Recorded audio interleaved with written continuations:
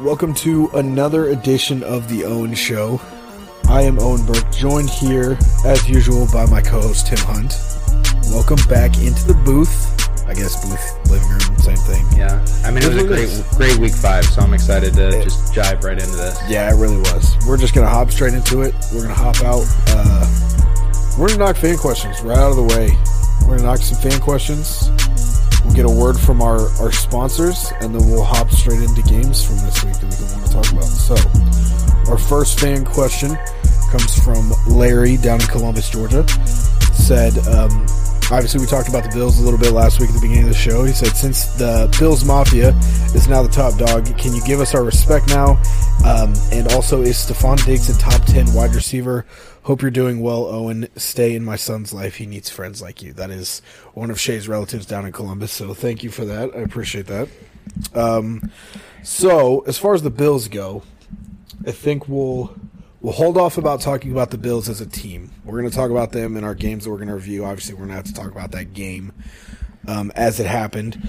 So, as far as Stefon Diggs goes, being a top 10 receiver, currently, through 5 games, no. He's kind of been non-existent. He's kind of been a little bit of a down year. He's still getting the receiving yards. I think that the flash is gone, I would say. Overall, yes, I would definitely still say he's a top 10 receiver. I'd put him right in the 5 to 6 range. Maybe a little bit lower, like 5 to 8, somewhere in there. Yeah, for sure, 5 to 8. It's tough. Because a lot of some people put him over Tyreek. And they'll put Diggs at 4. No, that's crazy. Yeah, I think it's a little high. He's definitely top 10. Going into this year, he was definitely in my top 8. He was definitely in my top 8. And it was kind of here nor there whether he fell. He's right around that same caliber. Tyreek Hill would fall in front of him. Allen Robinson's right around that same spot. So he's 17th so far in receiving yards this year. Yeah. So the flash is gone. Josh Allen's been spreading the ball around though. Cole Beasley's had a couple of really good games. Dawson Knox is emerging as a pretty solid tight end option. Absolutely, yeah. And I feel like despite being in a couple shootouts here and there, they haven't thrown the ball a lot. I feel like Josh Allen's not super close to the top of the passing yards. Well, and as they spread the ball more and more around, I think Diggs will get his opportunities kind of later in the year, whereas right now they might be just trying to take him away because he had such an amazing year last year. Yeah. So it wouldn't surprise me if later in the year he kind of catches a little bit of spark and has a better year for sure. Yeah, which teams might be keying in on him right now as well. I mean, Josh Allen is 9th in the league in passing yards, which isn't terrible, but when you look at 8 as Kirk Cousins, that's we expect more from Josh Allen, I think, in the long run.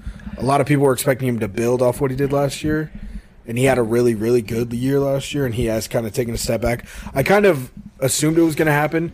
Very rarely do you have a quarterback, win MVP or have an MVP-type year, and then for him to follow it up. Usually they take a small step back the year after. Lamar did. Patty took a step back the year after he won MVP. I also feel like the Bills have been in better positions this year, so they don't have to throw out and sling it as much. Yeah, they've been able to run the ball really, really well this year. So yeah, you look at all the games they played so far, none of them have been super close. Obviously, they lost to the Steelers, but then they've pitched 2 shutouts so far, one against the Dolphins, one against the Texans. A 20-point win over the football team and another 18-point win over the Chiefs. So they haven't really been in those, 55, 51 games yet to where you'll see him throw a lot. So we'll talk about the Bills as a team, but as far as Stefon Diggs go, yes, definitely a top 10 player at the wide receiver position. This next one, actually, we'll hop down. We'll do the last question. Then I have one message to read, not really a question. This next one comes from Josh Ball, who's actually on an offensive lineman for the Dallas Cowboys. He said, my question is for Owen is, how about them Cowboys? And also, what are our thoughts on Trevon Diggs so far this year?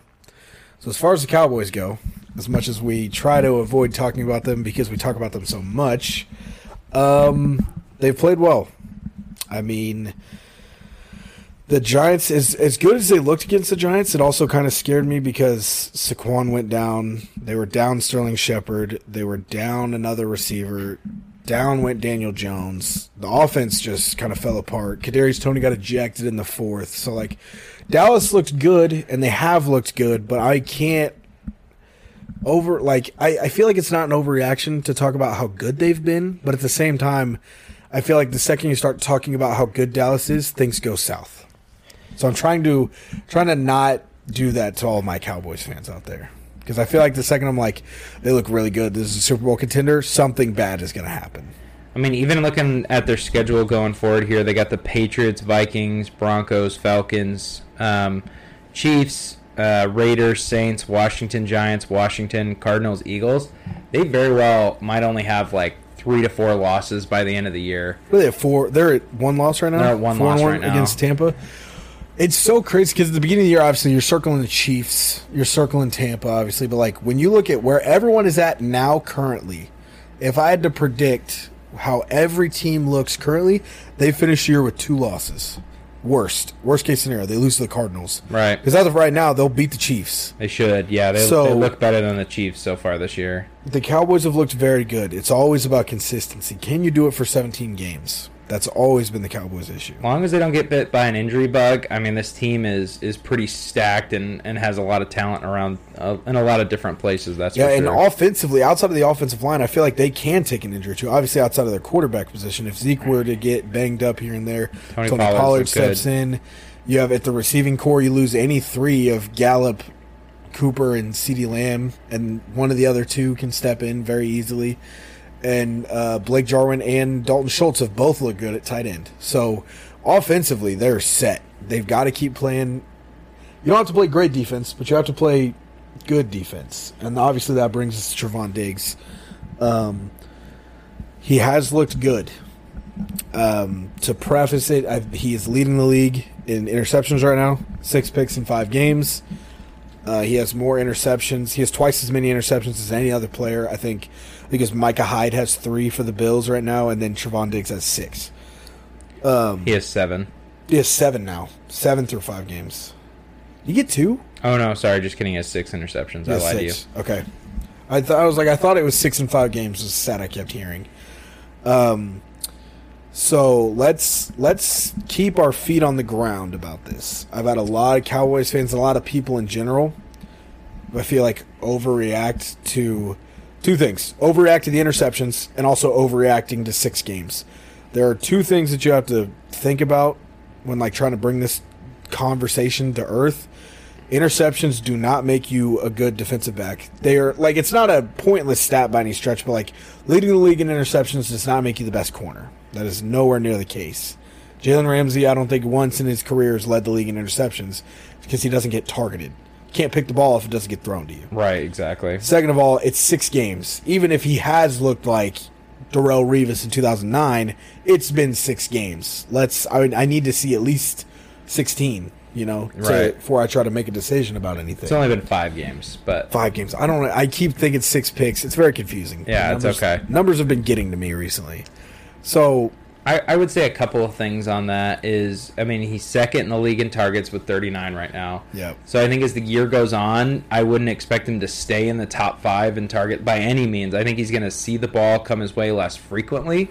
Yeah. So I think that might see the interceptions drop. And also, it's insanely hard as a cornerback to try to win Defensive Player of the Year. Insanely hard. Darrelle Revis never won Defensive Player of the Year. Yeah. Like that's crazy. And I think 09 Darrelle Revis is the best corner of all time. That if I had to pick a single season from any corner, he was there. And Revis Island was a thing. Since I've been alive, he's the best cornerback I've ever seen play. You've ever seen? Yeah. I would agree from my taking. I think Darrell would be better than Jalen Ramsey is currently. So what I see when I see Trevon Diggs, the interceptions to me are a sign of improvement from him. I'd like to see how much he was targeted last year, but if I had to guess from what I've seen in the games and what I'm seeing from stat sheets, I see Trevon Diggs was horrible last year. Defenses saw that and said, we're going to go after this kid. We're going to make this kid work. And to his credit, I'd say 4 of his 6 interceptions were plays that he made. Jumping routes. Like there was one where he was covering Keenan Allen against the Chargers. Just jumped a route. It was a quick out route. Justin Herbert thought it was a safe read with pressure on him. And he just jumps the route, picks it off. Something that you would never really see him make it that play at all. So I see a lot of improvement, I think. I think offenses thought he was a weak spot and they were going to go at him, and he's showing that I'm not the worst anymore, at least. I have decent ball skills to get in front of a couple of these. Yeah, I mean, between Dan Quinn changing the defense a little bit, and it looks like he's been coached up a lot too, so he's definitely better than he was last year, which is always what you like to see. I just don't know if he's a legit number one cornerback right now. And I think even if he was, it's very hard to tell from 5 games. Yeah. So here's the thing and I have a Cowboys fan that's a buddy of mine. I love him to death. But he's trying to talk to me about like how Trevon Diggs is the top corner in the game right now. So the stat that I will levy to you, through 5 games, he does have 6 interceptions. In the Pro Football Focus era, the most receiving yards allowed in a single season by a corner was Antoine Blake in 2015. Let just over 1,000 yards against him in coverage. After 69 yards allowed on Sunday, Trevon Diggs is on pace to allow 1,119 yards on the year, which would be the most given by any corner in coverage throughout a season. So the 6 picks looks great, and he may look better when he's in tight coverage. But Kadarius Toney made a couple highlights off Trevon Diggs on Sunday alone. And Kadarius Toney was a name that most NFL fans did not know before Sunday. I knew him because Shay's a Florida fan, and I heard about him last year, and obviously paying attention in the draft as well. They kind of got to steal. The Giants got to steal out of him. Yeah, it was when I saw him get picked, it was a very 50-50. It's like this could be an A-plus pick, it could be an F. Yeah. It all depends on how well you incorporate him into your offense and how much you get him the ball. I think Daniel Jones, he was having a decent game. Daniel Jones went down and he took off because they were like, all right, well, I can't put the game on Mike Glennon's shoulders, so let's throw a 5-yard out route to Kadarius Toney, let him make 2 guys miss and get 20 on the play. I think the comp for Toney was, I'm going to blank, Percy Harvin. Percy Harvin? Yeah, Cordell Patterson. I could see potentially that. like a very good speedster He reminds me of guy. He reminds me of Odell after the catch. Yeah. If that's he did break Odell's single game rookie receiving record as well. Odell had 185 yards was his top mark, and Toney had 189. Same kind of theory of like just such a freak athlete that you just get him the ball any way you kind of can. But that's exactly what they need to do. And they did bring him in on a Wildcat set, stab him the ball, and he ran a read option. He almost scored a touchdown on that play. So he didn't score a touchdown. He got tackled inside the 3-yard line twice. So in all reality, he should have had about probably like 195, 2 touchdowns against that Cowboys defense. And if Kadarius Toney could do that, I'm curious to see what guys like Tyreek Hill is going to do in Week 13 whenever they match up. So Trevon Diggs has looked good, but we need to pump the brakes on the whole top corner argument for a little bit. I got to see some more before I make a full decision about them. So before we jump into our games today, a quick word from one of our sponsors, a new sponsor. Oh, hang on. You got one more fan question you're going to read. Oh, yes, I forgot the message. It's not technically a question, it's just a message. This one comes from Caleb in Gary, Indiana. Thanks for keeping me honest. I appreciate that. Mm-hmm. From Caleb in Gary, Indiana, it said, hello, Owen. First, I'd like to say I love the show. Tim and yourself make my job a lot smoother. I'm a taxi driver, so I listen to you guys every time you guys drop. The minute it comes out, I'll listen to it on Wednesdays. I appreciate that. He said, same with one of one and the original BDL shows on Friday. You have motivated me to get back to school and chase my dreams of becoming a sports analyst. I'll be attending Full Sail University this spring, and I'm only 20. Couldn't really find a way to connect, but I reached out to Shay through Anchor. Just wanted to say thank you to Shay and you for the trail of inspiration you've given me and a lot of my friends. It means a lot. P.S. I found the show through my father, actually. He listens to a lot of his podcasts through Spotify, and you guys were advertised on the main page. So, very nice message. Thank you. We have been popping a little bit here and there on certain apps. I believe through Anchor statistics, we are top 5% for podcasts right now. So, we've been doing a lot of work. So I do appreciate the feedback. I'm glad that we can reach out to so many people and mean a lot to you guys. It means a lot to us as well. It definitely does. Yeah, absolutely. So keep them coming. Fan questions, keep them coming. Keep the comments coming. constructive criticism, non-constructive criticism. We'll take it all into account, and we'll spit out the best product we can at the end of the day. Yeah, I mean, if you guys just want to message us on Twitter and just say F you guys, like, don't be afraid. That's fine. You could do it. I'm waiting. I'm surprised none of our coworkers have yet. I'm surprised I haven't got the message from Ethan or Reed or anything. And just on, like, Twitter or anything? Yeah. Or even just at work, be like, you're an idiot. Like, Right. I need that once in my life. Reed tells me all the time, he's like, I like listening to you guys because I don't agree with everything you say, but I agree with some of the stuff. I'm like, you know That's what? the point. I'll take it. That's the point. So I need a fan question from some of those guys too one of these days. Before we hop into our games, just a word quickly from a Houston-based company. Exotic Pop is known worldwide as the unique beverage boutique, offering rare, hard-to-find flavors of beverages and snacks are sourced from all over the globe. Exotic Pop promotes creativity and individuality, a distinctly positive movement for pop culture as it draws legendary entertainers as well as soda connoisseurs together for a greater purpose.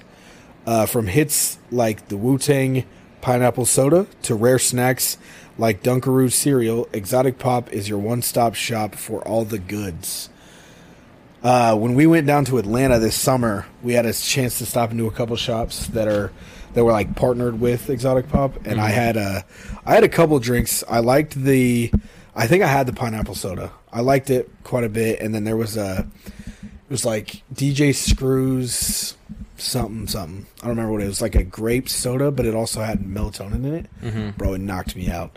I drank like half of it, I think. And you were asleep? Yeah, like it was really weird because like I drank half and I was like, oh, I'm kind of cool. And then like a brick wall hit my eyes. Are you a big soda guy? I am. Oh, you are? Huge. Okay. And it's honestly like where half of like my unhealthy eating comes from. Is just like I stopped on the way home, got 2 Baja Blasts. I'm gonna drink one after the show, and I got one for tomorrow. Oh my too. God! Yeah, no wonder you're up so late. Yeah, I'm a fiend when it comes to soda. I'll have a Dr. P a day. You know, have one a day. Have one a day. If I have one a day, it's a good day for me. Like it's, we can talk about it afterwards.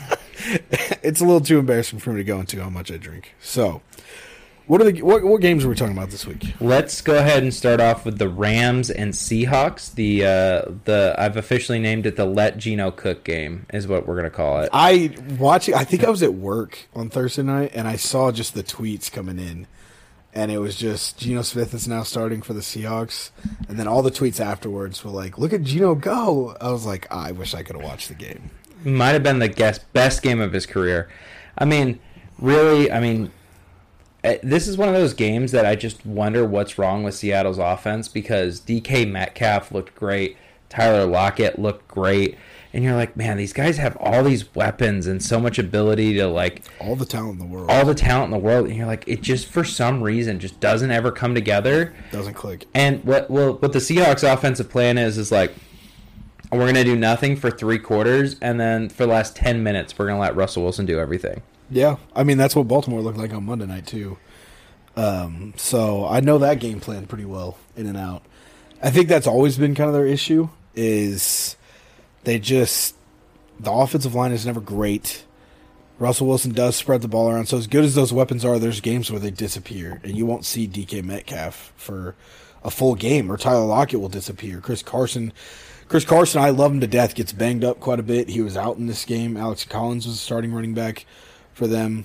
Didn't really have a great game running the ball, but I mean the Rams looked good. You know what I mean? Not great. I don't know kind of what's eating at them away. Yeah, recently. I expected more from them against this team. Nice to see Robert Woods have a good game for once after spending a fantasy pick on him. Been quiet so far. Overall, just both teams kind of disappointed, I think, in the long run. It was supposed to be the divisional matchup, and any divisional matchup in the NFC West is supposed to be a good one, and it was kind of just, eh. If I'm a Seahawks fan, I'm very nervous because this might be the end of our season. I mean, they said I think Russell's supposed to miss 2 or 3 games. From what I heard, it was 6 to 8, but I never saw it. That's what somebody at work was talking about when he got hurt. So we might have to fact check that one. But the issue, I feel like I heard it somewhere, and it was the Seahawks are just, I feel like they're so desperate to win. There's like a desperate need for them to succeed, but in a bad way, if that makes sense. Yeah. They're like, they try so hard that it never works. Like, they spend all this money, they're throwing around draft picks like they're nothing, to bring guys in, to bring Jamal Adams in, to make him the highest paid safety of all time. They felt like a team that went all in and haven't seen any of the benefits of going all in, and now they're any of them. And they're going to be in trouble the next couple of years. It really is not a great situation for them going forward. Yeah. And I don't think, so no official timeline of when Russell Wilson will return. But even if he only misses, let's say he misses 2 or 3 games and they're at 5 losses, that gives him little to no room to work in the NFC to try to come out of this. Him? Especially in that division, why reboot him? Right. I have a hard time believing that in the NFC West, in the current way it is, that I'm going to run Russell Wilson back out there on a 2-5 football team against Aaron Donald, Nick Bosa, and Chandler Jones and J.J. Watt. I don't feel like that's a smart decision. Yeah, they probably don't. I would say they're probably out for the playoffs. So I would say can it. Hopefully he doesn't demand a trade this offseason. If it's 2 or 3 weeks, I could see him. If it starts to linger towards that 6 to 8 week mark, I don't think he'll touch the field again this year. There's no point. Yeah, even if he does, they'll be playing in games that don't mean anything. Yeah, unless Geno Smith comes out and just rips them, and all of a sudden they have new breath in the offense. I don't think that'll happen. I don't think so either, but a man can dream, right? Flash in a pan kind of moment for Geno Smith right here. It would be fun. You can't tell me it wouldn't be fun to be like, what the f- is going on? Geno Smith throws for 400 against the 49ers defense. Like, what is happening? To be fair to Geno Smith, most of his career, at least I should say, was spent with the Jets and the Giants prior to being a backup. So, poor guy never really had a shot to begin with. Definitely didn't have a shot to begin with. I do like that they don't really have to change the game plan a lot. I feel like he's the perfect backup for Russell Wilson. He's mobile enough. He can run when he has to. Right. He's the mid level of mobileness. Exactly. Yeah. He'll move. He can move the pocket. He can run when it's wide open. But yeah, it's not really much is going to have to change there. Yep. Next game up. Next game we got is the Packers and the Bengals, which was a great game. Yeah, it was. It was 2 kickers away from not being as exciting as it was, but exciting nonetheless. I have to say this. I am happy Green Bay ultimately won it because it felt if they didn't win it, it would feel like Mason Crosby's fault entirely. Yeah. That it was just all on his shoulders for missing so many kicks in that game. Yeah, because if he misses the last one, that's, 12 points he would have left on the board? Exactly, right. That's an issue, yeah. So I feel like the right team won here. Joe Burrow, man. If you don't think he's legit by now, get on the train because this guy's tough as nails. Like this guy is good. Like he's going to be a top 15 quarterback going forward in the NFL. Yeah, same thing for Jamar Chase. All the doubters, the drops and everything. 6 catches, 159 yards and a touchdown. He's had arguably the best year out of any of the rookie wide receivers so far. Yeah, I would 100% agree. He's been dynamic, and the reason how well that he is playing and how well Joe looks with him on the field is why my hot take last week was that I felt like they made the right decision with Jamar Chase. Right. So, and I think he proved it again. They went out against a tougher defense, one that's played extremely well so far this year, and they put up 22 and had a shot all the way to the end. I will say that the Packers just don't look button up to me this year. They're having these weird games where the Bengals are a good team. You know what I mean? Not horrible. But if I'm a Packers fan and I'm like, okay, I really want my team to be a Super Bowl team, I don't go, okay, we should play a close one with Cincinnati. Yeah, we can't. There's no scrape it out against Cincinnati games on your schedule. And I'm okay with teams having a couple stinkers a year, but Green Bay's used up their 2 already. It's over for them. Agreed. The Saints loss was obviously bad week 1. Only win by 10 against Pittsburgh isn't terrible, I guess. Right. Pittsburgh is still in that middle level. Beat the Niners by 2, and obviously they handled the Lions pretty well. So it has been pretty. The margin of victory hasn't been great. They've won 2 games by 3 points or less, and then they beat the Steelers by 10, and they beat the Lions by 17 or so. So, with the Bears, the football team, and the Cardinals and the Chiefs up on the roster next, doesn't get a whole ton easier, really. I do have a fix for the Packers later in the show. We'll talk about it during Pump the Brakes, but I do have, I think, an interesting way for that team to kind of turn it around and maybe add some flair and some spice and really get that offensive going. Get a spark. Next game we're going to talk about is Browns and Chargers. Okay. Another great game. Yeah. We were really blessed with a lot of great football this week. But do you think this week topped week 4, or do you still think week 4 was better?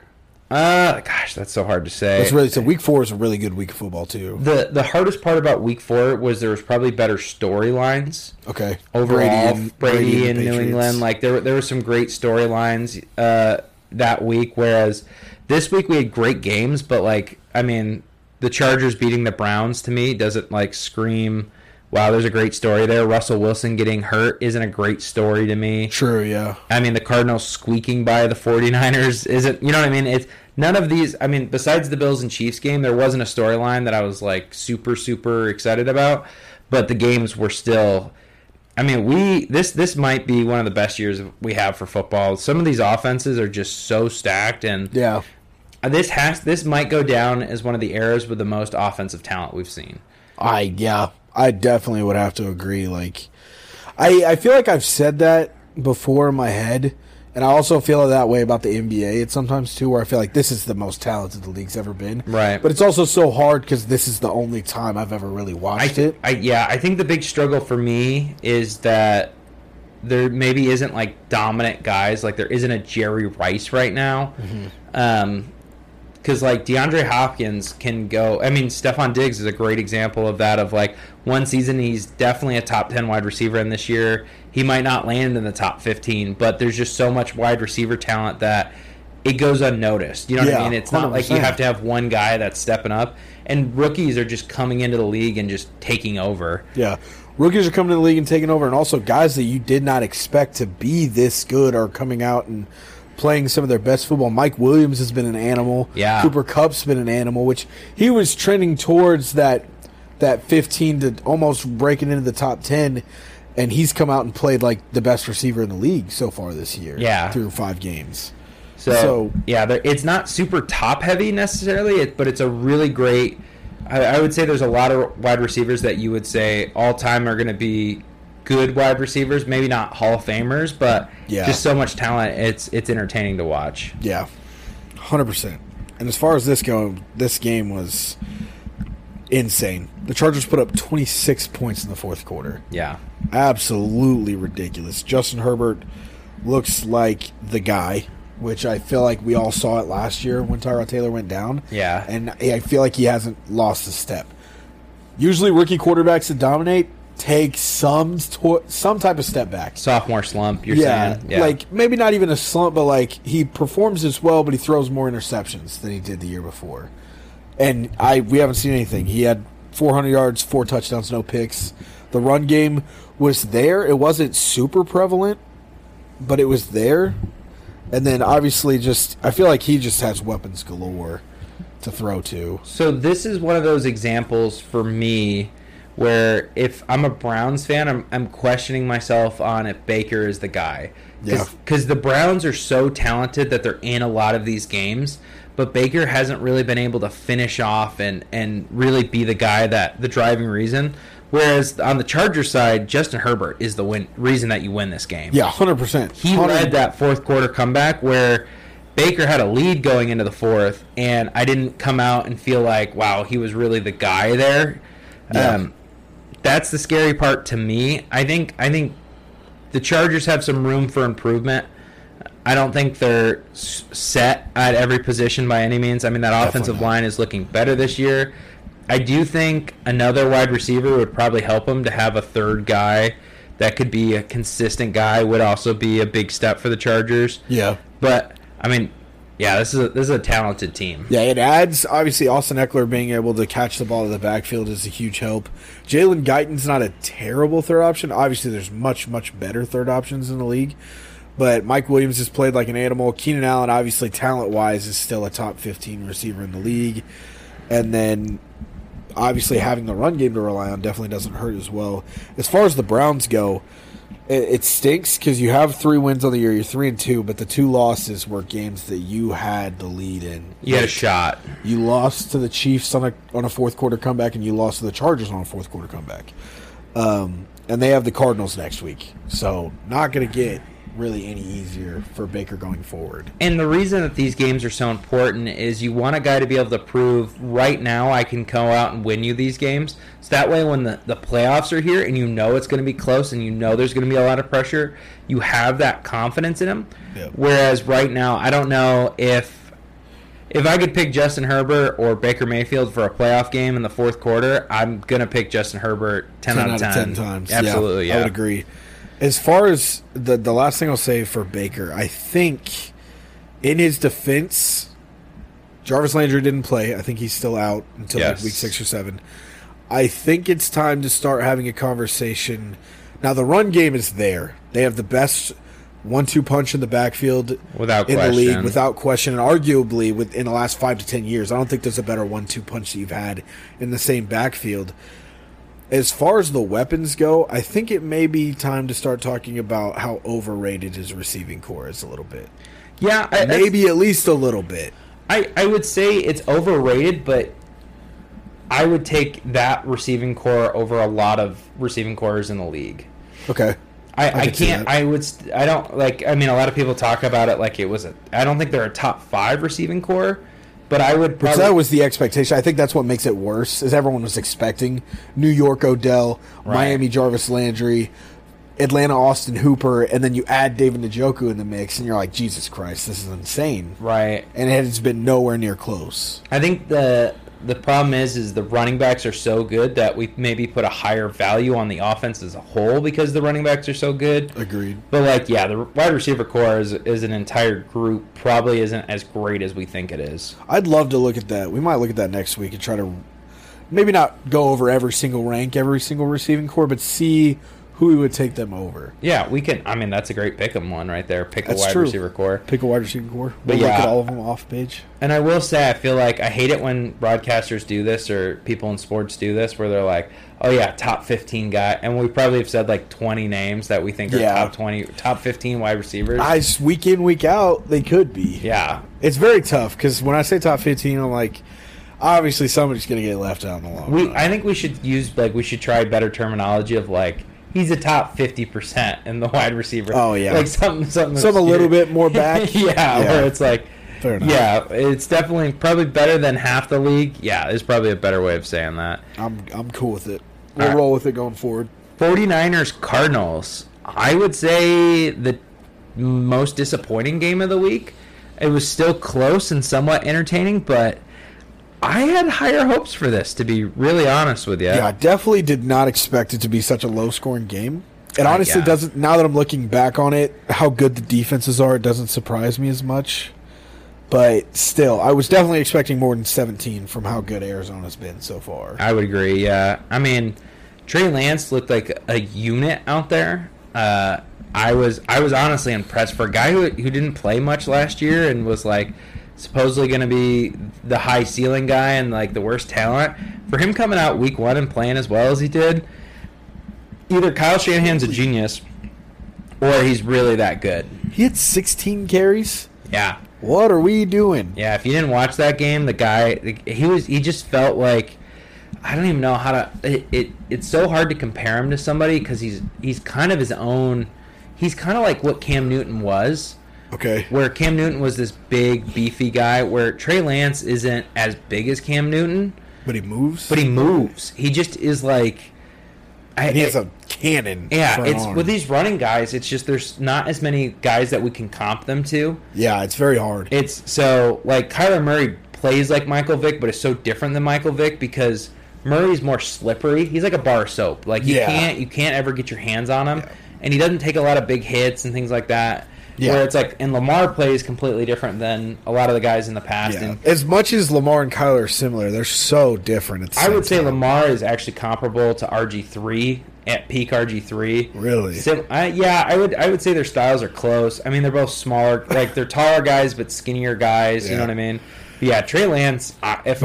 Would you compare Lance to Josh Allen at all? Because, I mean, Josh Allen's pretty mobile, which not a lot of people talk about it enough. And also, he also has a cannon for an arm. Lance feels to me faster than Josh Allen. Now, I don't have any, this is just someone watching the game, right? We've watched one full starting game of Trey Lance so far. I mean, coming out of that, I would say it'd probably be the closest comp. If you had to pick. Yeah, I mean, obviously Trey Lance's arm is not as NFL ready as Josh Allen's. Even was coming out of Josh Allen's first year, and he didn't look great his first year. Yeah. With Allen, you're able to see the flashes of wow, this guy's got a super talented arm. Yeah, it's so effortless with him. Right. That's what I think is the difference. I feel like I watch him flick it with his wrist, and it goes 60 yards through the air, and I'm like, that. What does it look like when he, look how Aaron Rodgers throws his Hail Marys when he takes a step forward and throws his whole shoulder out to get it down the field. Josh Allen just doesn't have that throwing motion. It's so effortless the way he moves the ball. I think Lance, and the way he throws the ball, he looks like a pitcher out there. Like he's playing baseball. He just throws it with such heat and gas to it that, and the way that he his motion too kind of reminds me of a pitcher. He's got big shoulder movement. Mm-hmm. I'm not a QB expert by any means. I grew up watching the most boring quarterback in the entire world throw 7-yard dump passes my entire life. So I always get excited about these guys because I'm like, wow, somebody can throw a ball more than 20 yards down the field. It's hey man, 7 gets you 6 rings out of it. I know, right? So it's my entire fandom growing up. None of these. I'm like, all these people get really excited about these people who can throw, and I'm like, it doesn't matter. It doesn't matter. 7-yard dump passes what wins you Super Bowls. That's not a winning throw. That's not a winning. Yeah, check it down to your running back. Damn it. So I might be overexcited about Trey Lance, but if I'm a 49ers fan, I'm feeling like I'm okay with who we took. I'm not too upset. I think the only way that you're upset right now is if you really like Justin Fields that much more. I feel like that could be the only reason. Fields looks more ready now, I would say, but we knew that coming in. After this game, I would almost take Lance's running over Fields' running. Fair enough. Fields hasn't shown me anything that's blown me out of the water running so far, whereas Trey Lance has definitely done that. Where Fields has definitely shown me throwing-wise why I thought he was going to be more NFL ready. But yeah, 100%. All right, you wanna wrap this up with the Bills and Chiefs game? Bills and Chiefs. Are we talking about the Ravens and the Colts at all by chance? I've got some Lamar segments in there for later on. Okay, but I'll save it. If we can just, we can talk about the preface game. it. Okay. If you want, do you want to go Bills and Chiefs then first? Ravens? Yeah. Okay, we'll cover this game first. So Bills and Chiefs, obviously, I believe I was at work again for this game. Not that I didn't hear about it. Obviously, being in the middle of Kansas, this is the team that you're going to hear about the most. Wait, you couldn't have been at work. We get off at 7:30. That's true. What was I doing? I was doing something. Slacking is what he was doing. Yeah, that's definitely probably a solid possibility. I feel like, so I guess we did get out before the game. I'm not gonna lie to you, I didn't watch the second half of this game because of that rain delay. So yeah, that killed it. I had buddies that were trying to go to that game. I'm so glad I did not go. One of the buddies we work with went and was like, apparently it was not a fun one to watch as a Chiefs fan. Oh, definitely not. You could tell by just looking at the numbers. I'm just not happy. I did watch the second half highlights, obviously. The one thing I will say about this is, one, you could tell that this game mattered to Buffalo. Oh, 100%. So Chiefs are getting to the point where they're no longer the fun underdogs and people aren't expecting it. Like, the Bills came out and played like this might be the most important regular season game we play this year. Like this was the AFC title game. Like Correct. they were already there. Yes. They watched all the film from last year and they were like, we're playing this game again. This is not week 5. This is the AFC title game. Yeah. We are 0-0 and we have to win this game. So I do have to say I respect that out of that. I think, honestly, after watching this, and I will say the Chiefs are obviously fighting some injuries and stuff like that, but I think Buffalo looked like a more talented, more put-together team right now. Overall, they are, I think. I would definitely say that they are at this point. They obviously have a better defense. Obviously, Patrick Mahomes is better than Josh Allen in the long run, but Josh Allen's obviously not a slump. Right. You look at the top receiver on each team. Obviously, I would take Tyreek over Stephon Diggs, but Stephon Diggs is not bad. You look at the complementary receivers, I would take Buffalo over KC at this point. As an overall core, right now, I would take Buffalo's core. Emmanuel Sanders has looked good. Cole Beasley had a monster year last year and he's building on it. And all of a sudden, Dalton Knox has stepped up and had 3 catches for 115 yards in this game. Well, and there's that. Didn't they go to high school together? Dalton Knox and Josh Allen, I think, is their connection. Did they really? Yeah. I didn't know that at all. That's impressive. So there is a connection with those two guys, so I don't think that's going to fade anytime soon. But, yeah, overall, they just look deep. I mean, honestly, the mistakes for the Chiefs just have to go away. The offensive line didn't look great. The pass rush didn't look great. I mean, they were missing Chris Jones. Definitely hurts you in the long run. But, yeah, I think just overall, it just needs to be buttoned up so much that there's a lot of work to do. Mahomes has looked sloppy. Really slow. Well, we all know how talented he is. He is still the best quarterback in the game. He's not playing like it anywhere near. Yeah. But I think he has 6 interceptions so far, which he had 5 all of last year. So it's definitely alarming. But it's things that are in your control that you can fix pretty easily. Obviously, you can't control injuries, but like Patty being more careful with the ball is a thing. I think the superhero ball type that he plays as is starting to bite him a little bit. So we'll see if he tones it down. I think I have a great comp for Patrick Mahomes later in the show. So we'll come back to it. We'll come back to that. I think the biggest thing is we're seeing that you can't win football games with 5 guys. Right. That's what the Chiefs are learning. When you look at the guys that are getting paid on this team, obviously Patty's getting paid, worth every penny. Frank Clark's getting $20 million. Way too much. Way too much. He's solid. He's not bad, but 20 is way over. Chris Jones is getting 20, worth it, but he was injured. Yep. You look at Tyreek Hill, he's getting 18 a year. And I want to say he's worth it, but I'd really love to see what would happen if McCole Hardman was the one in the set. I want to see, because a lot of people have said that, first of all, that Patrick Mahomes is only good because of his weapons, which is a gross overstatement. Correct. And a lot of people also say that Tyreek Hill is only good because his quarterback has a large arm. I want to see what happens if McCole Hardman's the one and Tyreek is out for a game. I don't believe either one of those statements, but I'd like to see what would happen. I think their back is scratched from each other. So Tyreek needs a guy with a big arm, and I think Patrick likes a guy who's going to get open downfield. I wouldn't say need, but it definitely doesn't hurt at all. Because I think Tyreek's a very gifted route runner, and he can get open, but it doesn't hurt to be able to fly 80 yards. And he's good in the short game too. You can give him screens, bubble screens, stuff like that. Sling routes. Yeah, and he'll get open and get you some yardage. But I think the problem is without that aspect, I think he loses.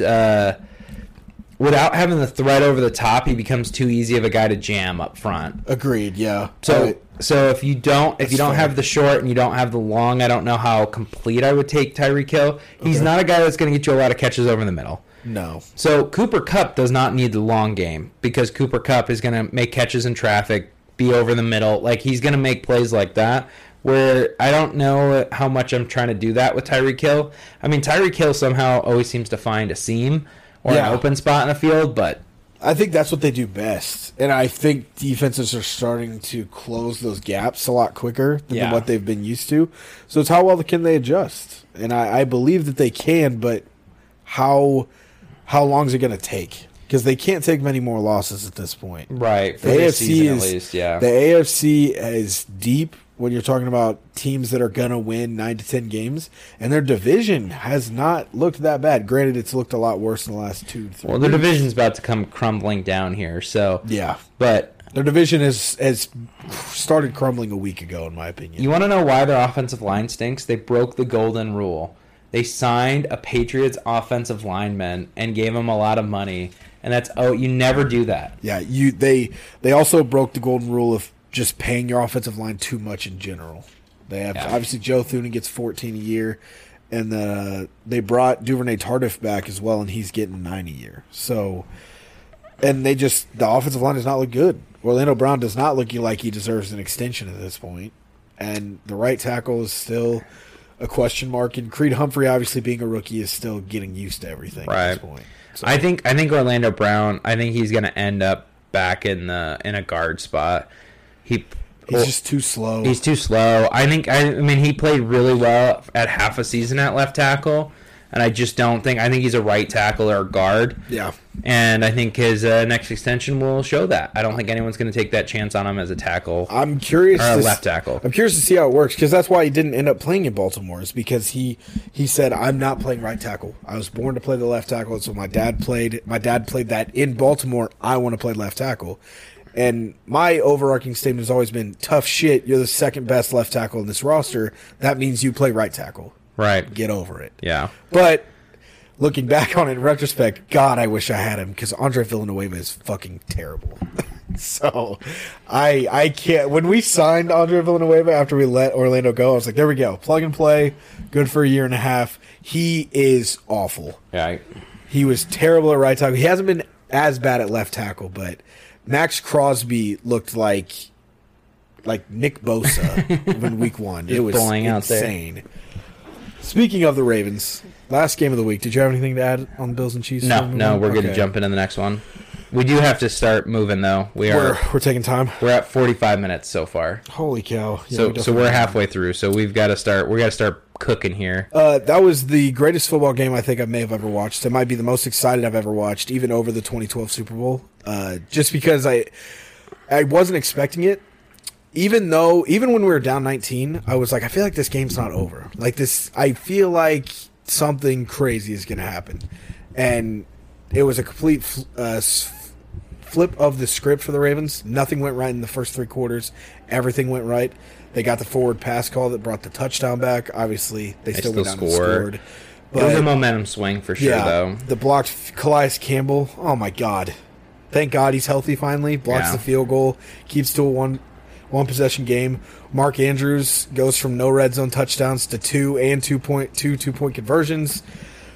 He shows up and plays like the tight end that I know he is. Lamar Jackson finally proves to everyone that he can win games throwing the football. He can win games from behind. That was the biggest. I mean, I don't think it's that great of a game because the Colts were 1-3 coming into this, so it's not. It was a great game when you look at down 22-3 with 10 minutes left to play. Yeah, but then you add context to that. Yeah, it's easy to make blanket statements and be like, "Oh yeah, wasn't this impressive?" That's what I told. I think I was talking to Ethan about it after the game, and I was like, "That was a statement." When he's like, "The 1-3 Colts should not be a statement win." I was like, when you're down 22-3 with 10 minutes left, the way that we had played the whole game, it was a statement win. It was more of a win for Lamar. It shows the Ravens can come back against really bad teams in the fourth quarter. We've done it twice now. Yeah, so it's on.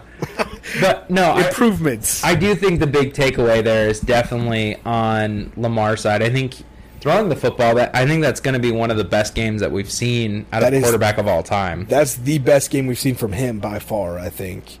His legs still looked good. He didn't take away that aspect, but he broke he set two NFL records and a franchise record as well that night.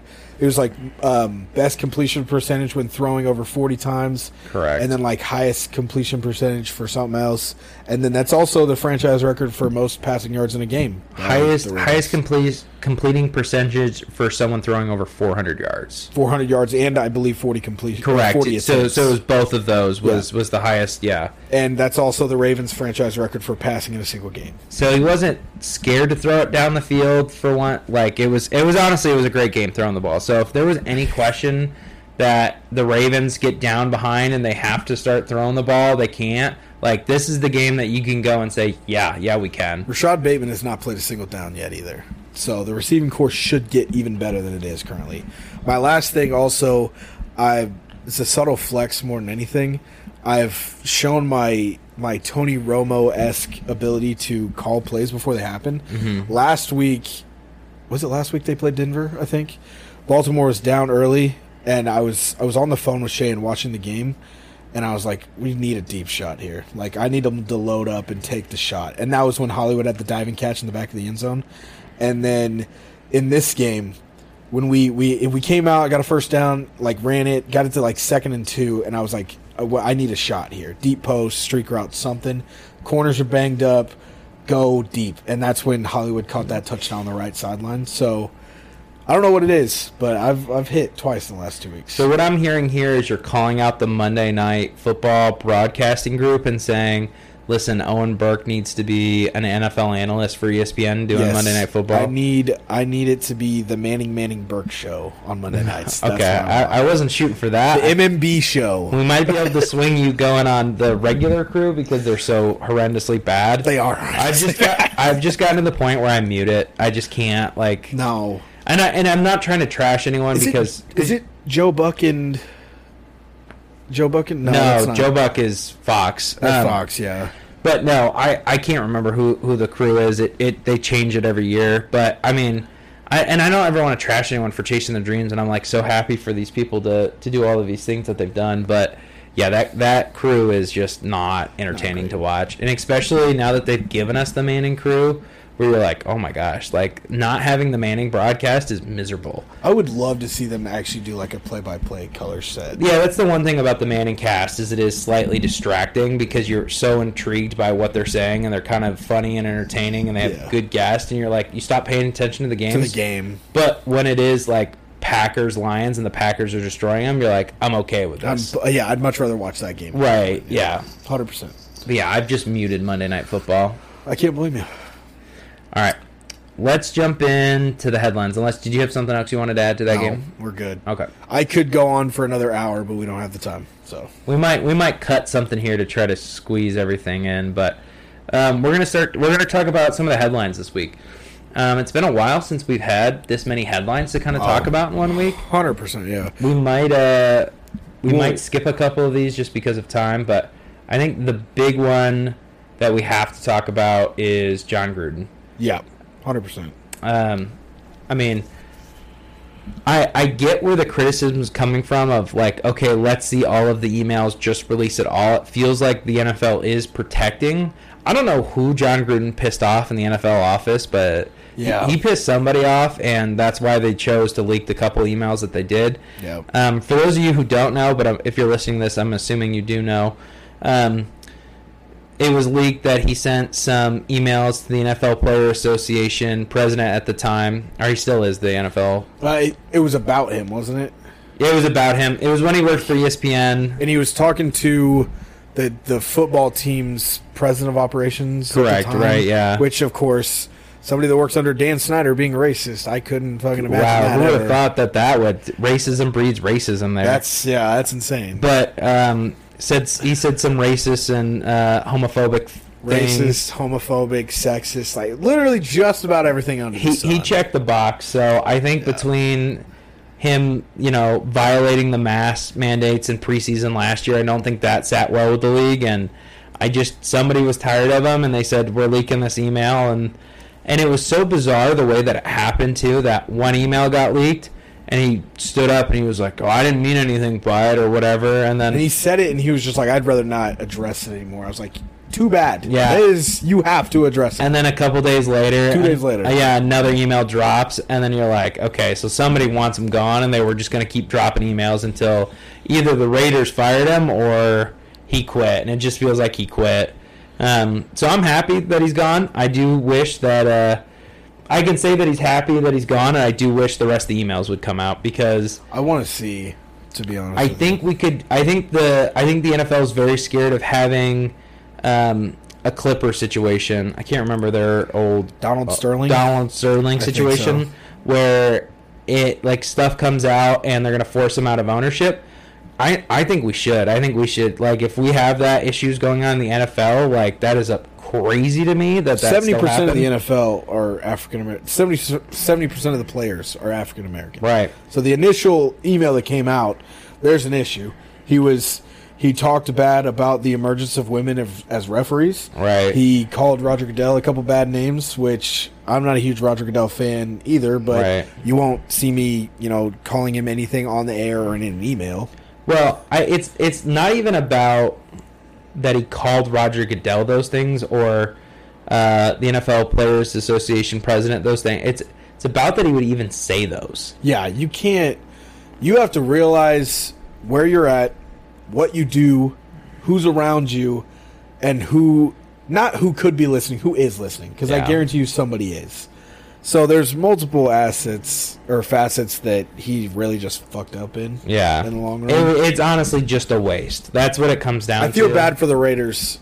They shouldn't have signed him to a $100 million contract to start with, but it does kind of suck that he's out after 3 years. Yeah, I mean, that's who I feel worse for is, one, these players that have developed a relationship with this guy who they think they can trust and cares about him, and maybe he doesn't. Maybe he says things behind these guys' back that... Yeah, and he was caught using homophobic slurs, and Carl Nassib is the first openly gay player on the regular season NFL roster. Right. And plays underneath John Gruden. So it's like, yeah, I really feel bad for those guys. Feel bad for the players and the fans more than anything. Yeah. So, I mean, sorry, John Gruden. I think, the Bucs already took him out of their Ring of Honor already. Yeah, which I was surprised.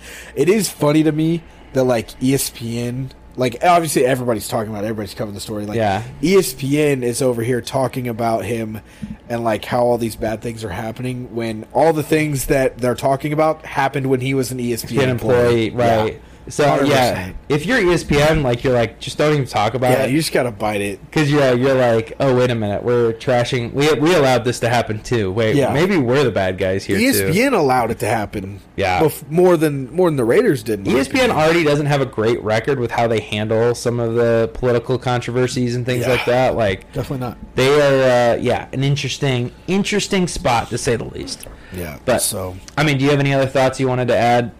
Not really. I think Stephen A. talked about it, and he was really calm about it, and this was before the second batch came out, when he was just talking about the first one, and he didn't think he should be fired or anything like that, and he's like, Michael Irvin was like, why are you so calm about this? He's like, it's kind of just the expectation at this point, like, which is sad. Extremely sad. Yeah. Extremely sad. So, yeah, I don't understand, and... Is it wrong? Like, I wouldn't say that I feel bad for John Gruden, but, like... I don't feel bad for him at all. It's just... There's so many... Like, he is not... I guarantee he's not the only coach currently, and he's not the only coach within the last 5 years that talked the way that he did. No, but that doesn't make it right, but... It definitely doesn't make it right, and it doesn't make me feel bad for him. It's just, like, it's terrifying that, like, 5 to 10 years ago, that's the norm. My dad always had a saying that I loved growing up. You should say half the things you think, and you should write half of those things that you say. So if you're going to be an idiot and think these things, don't say it. Yeah. And then if you're going to be an idiot and be a really big idiot and say these things, don't write them down. Definitely don't write them down. And the fact that he left like this paper trail of emails is just the cherry on top. I'm almost glad that he got exposed by being such a big idiot, but like, yeah, I don't know. I don't feel bad for him at all, but yeah, I think there's a bigger issue at hand here. And I'm not here's the other thing I'll say is I'm not against firm coaching. Like, I look at the way college basketball is coached, and I have no problem with, like... No issues. Because every year... Who's the Michigan State head coach? Tom Izzo. Tom Izzo. Every year during the tournament, Tom Izzo screams at some kid, and it ends up on the news. And I'm like, sometimes you got to get your ass chewed to, like, that's how it works. There is lines that you do not cross. Right. And, you know... Well, that's what I'm trying to say with John Gruden is, like... Izzo can be a hard coach, but he doesn't have to call the kid some homophobic slur. Yeah. He doesn't have to, like, jab at his race. Like, you can just coach these people and be hard on them and, like, without using this language that's harmful or hurtful to anyone. Yeah, without going at, I feel like that was the norm. And I'm not saying we have to be soft. We don't have to, like, you know what I mean? We can be hard on people, but we have to just choose our language a little bit more carefully. Yeah. Because I feel like... John Gruden going up to Carl Nassib in film study after Carl Nassib gets destroyed by Trent Williams or whatever happens, and he's like, quit playing with a vagina between your legs or something like that, and you're like, you got to really, let's choose our words here. Yeah. And I feel like some coaches don't. I just think it's the world we live in, and I think the NBA is on the forward press of it, of being, you know what I mean, the most forward-thinking professional sports league, and I agree, and it could bite the NFL in the ass if they don't start cleaning some of the shit up and getting it out. Luckily for the NFL, they're not last because the MLB is pretty damn bad about it. Oh, the MLB is probably the worst. Yeah, that's the thing. Like the NBA is like at the top of the charts and at the front of the race for a lot of these things, and it sucks for the NFL. But they can always fall back. At least we're not the MLB because they're like 30 years behind in just about everything. Yeah, I don't follow hockey enough to know how bad or good hockey is. Yeah, but I definitely don't either. So maybe that's something we should step up on. Yeah, we don't have enough time as is. Yeah. We're gonna start watching hockey and keeping up with current hockey issues. Yeah, look out for that. Let's just skip kicking. We're not. You've heard everybody talk about it. It's a mess in the NFL. It's very weird. We'll definitely. Maybe we should talk about it more when we actually figure out what's happening. Yeah, maybe there's another Deflategate going on, but we'll wait until further facts come out. We're not going to talk about Deflategates anyways. I don't want to talk about it either. ESPN talked about it enough. Let's talk about Urban Meyer. Oh God, yeah. What a mess. I'm not even going to go over this situation. If you don't know, he was basically... You're living under a rock if you don't know. Yeah, he was grinding on a girl in a bar. And not his wife. Not his wife. And he didn't fly back with the team, stayed in Ohio to see his family. And I put that in air quotes for those of you who can't see us right now, which is all of you. Yeah. And now he gets busted in a bar. You know, he's drunk. I get you're sad that you lost, but man, you gotta... It's such a horror... Like, again... How stupid are you? Right. You stiff your team and don't ride back with them after a loss. A tough loss to Cincinnati at that. You stay in Ohio, which, you know, that's where your family is. You have a restaurant there. Right, like, okay, I'm staying with my family. You don't stay at home with your wife. You go out to your bar, your own restaurant that turns into a nightclub at night. I've actually eaten there. The food's pretty good. Oh, right. But it is kind of weird because, like, right at, like, 9 or 10, they clear all the tables out and it becomes, like, a club. I've seen that before. Yeah, so... And then you start grinding up on a girl in the bar, in your own restaurant, while your wife is at home babysitting your kids. Right.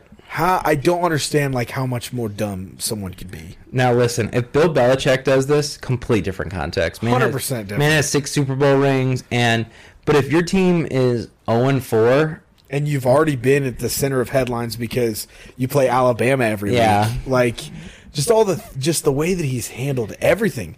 What situation has he handled correctly so far? None of them. I don't think there's been a single thing where I'm like, good job, Urban Meyer. I don't think there's been a single moment. Tim Tebow, his strength coach, I'm forgetting something else in here. This situation, him being caught on hot mic saying every week it's like playing Alabama. You're like, yeah, no shit. It's the NFL. It's the fucking NFL, dummy. Right, like, yeah, what did you expect? Like, we have guys that played at Alabama last year. We have guys that played at Alabama 13 years ago. Right, exactly. Of course it's going to be like that. Yeah. So it's the lack of self-awareness with Urban Meyer. I think recently that's bit him in the butt of just not understanding the context of where he's at right now. The whole Trevor Lawrence QB sneak situation, the not microman. I feel like less people have heard about this because this is something that I didn't hear about Trevor Lawrence. That I was reading about. So he got asked on the 4th-and-1 play, why didn't you do a QB sneak there? Why'd you hand the ball off to Carlos Hyde? And his answer was, Trevor's not ready to run the QB sneak. He's not comfortable with it. Mm-hmm. Well, the next person they interview is, of course, Trevor Lawrence on the podium. And they're like, first question he gets asked was, are you not comfortable running the QB sneak under center? And Trevor Lawrence immediately goes, no, I'm ready to run whatever coach wants me to run. And you're like, oh my gosh, this guy can't have a worse week. What did you expect a rookie quarterback to say? Right. Like, you're like, no, I'm terrified. Like, well, I don't. But why is the coach throwing him under the bus there? Like, yeah, you can't. You gotta be aware of what you're saying because even if it's true, you lie. 100%. Nope, we thought it was the best play to get us in to score right there. That's all you have to say there. Instead of being like, oh, I'm not comfortable with Trevor Lawrence running it. Of course, Trevor Lawrence is going to say, yeah, I'm ready to run it. What even Davis Mills is like, yeah, I'll fucking hand it to me. I don't care. Like, right, yeah. And then they asked him about, like, why would you have Carlos Hyde in? James Robinson has almost 150 rushing yards against the Titans defense. Why is he not in the game? Why is Carlos Hyde in the game?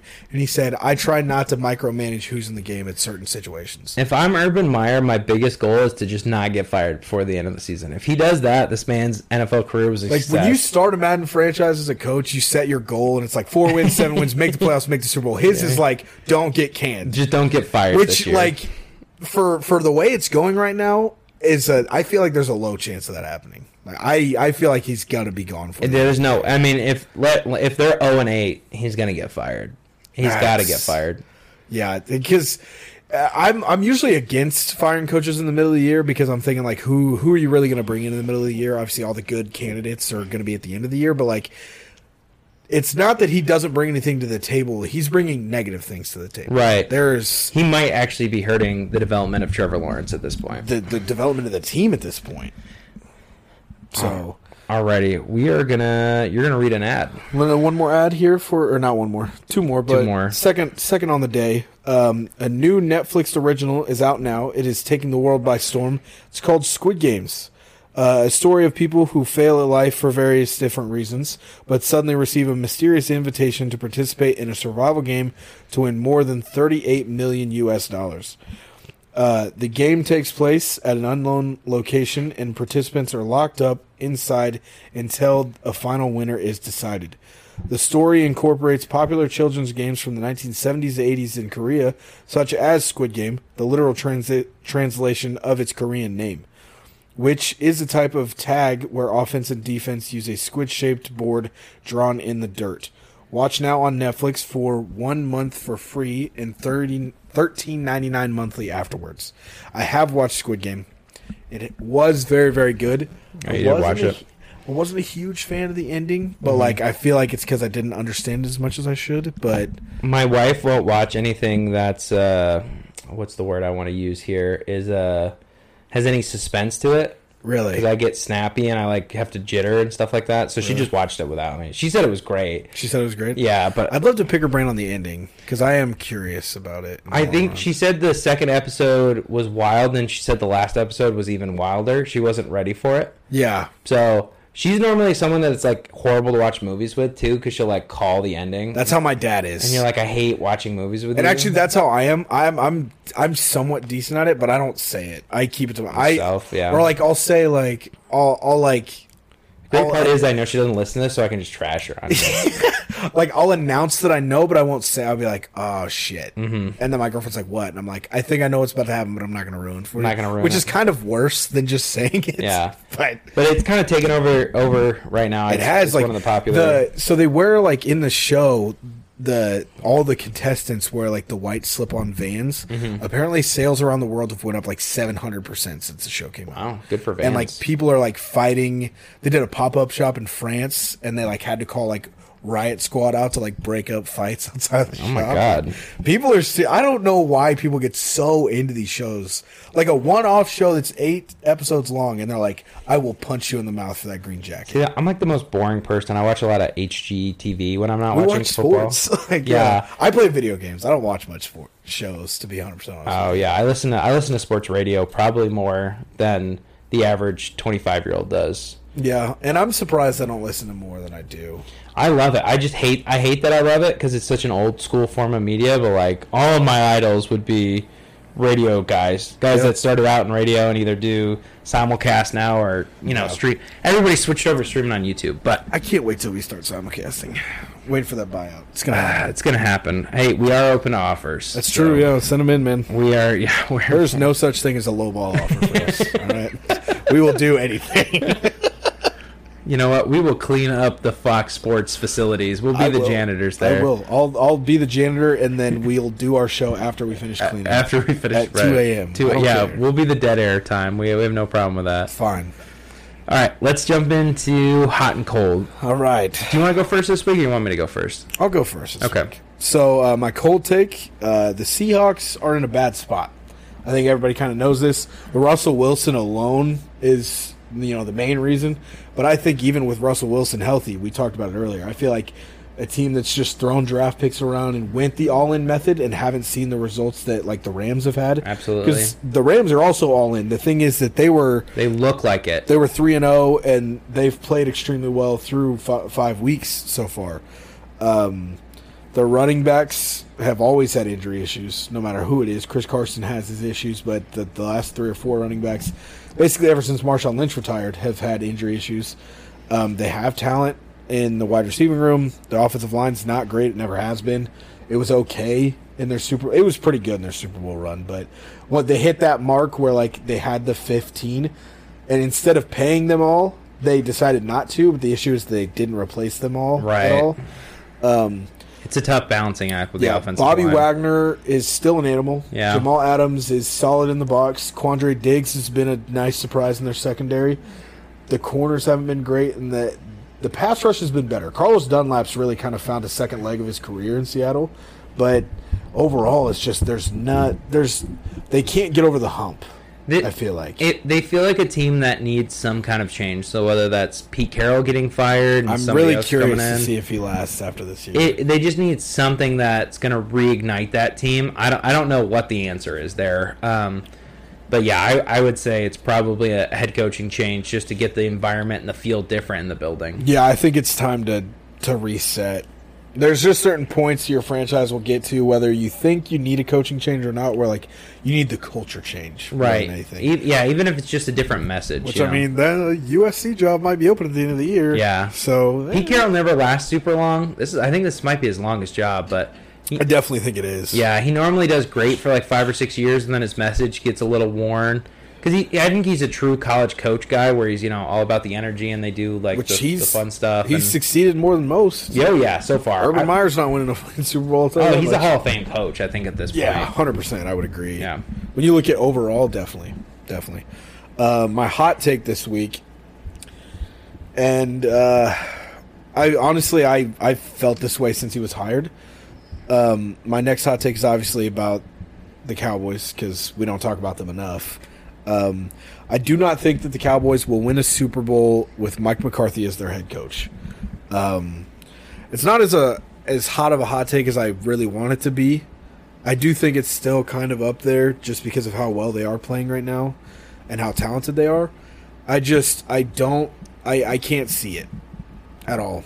I look at the playoffs, and obviously you're in a win-and-go-home format. I don't see them as a 1 seed going in. So you're looking at a wild card game, a division game, a conference title game, and then the Super Bowl. I think in one of those 4 spots, he is going to get absolutely outcoached. When I look at the coaches that they're going to come up against, I can't see him not even outcoaching someone else, but just not being outcoached at least once. The thing I will say that I think is intriguing this year is they very well might have home field advantage all the way to the NFC Championship. They very easily could finish as the 2nd seed this year. I mean, heck, they could be the 1st seed. They could. They you know what I mean? They could have home field advantage for a lot of their games in the playoffs. So I think that'll be interesting to see.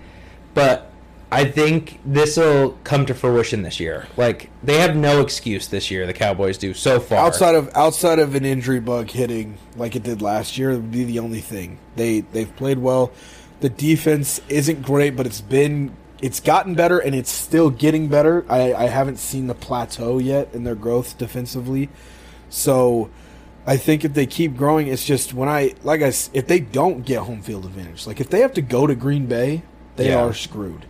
Oh, 100%. For a team that plays in a dome like that, to have to go to Green Bay in January or February, it kills teams. Yeah, it's not going to be pretty for them. Because Greg the Leg has struggled in Jerry's world. I don't want to see what he has to do in negative 10 degrees in Green Bay with a 20-mile-an-hour crosswind. You say it's not a hot take. I really do think it's a hot take. Do you think it's that? And also, I think the window is closing because their money situation is only going to get worse and worse. Oh yeah, financially they're a mess. At least they still have all their first-round picks. God bless them. But they're the only way teams like this with such big money issues, you have to start they have to hit on 2 or 3 guys for them to be starters going forward in every draft class. Which luckily I think they've done so far.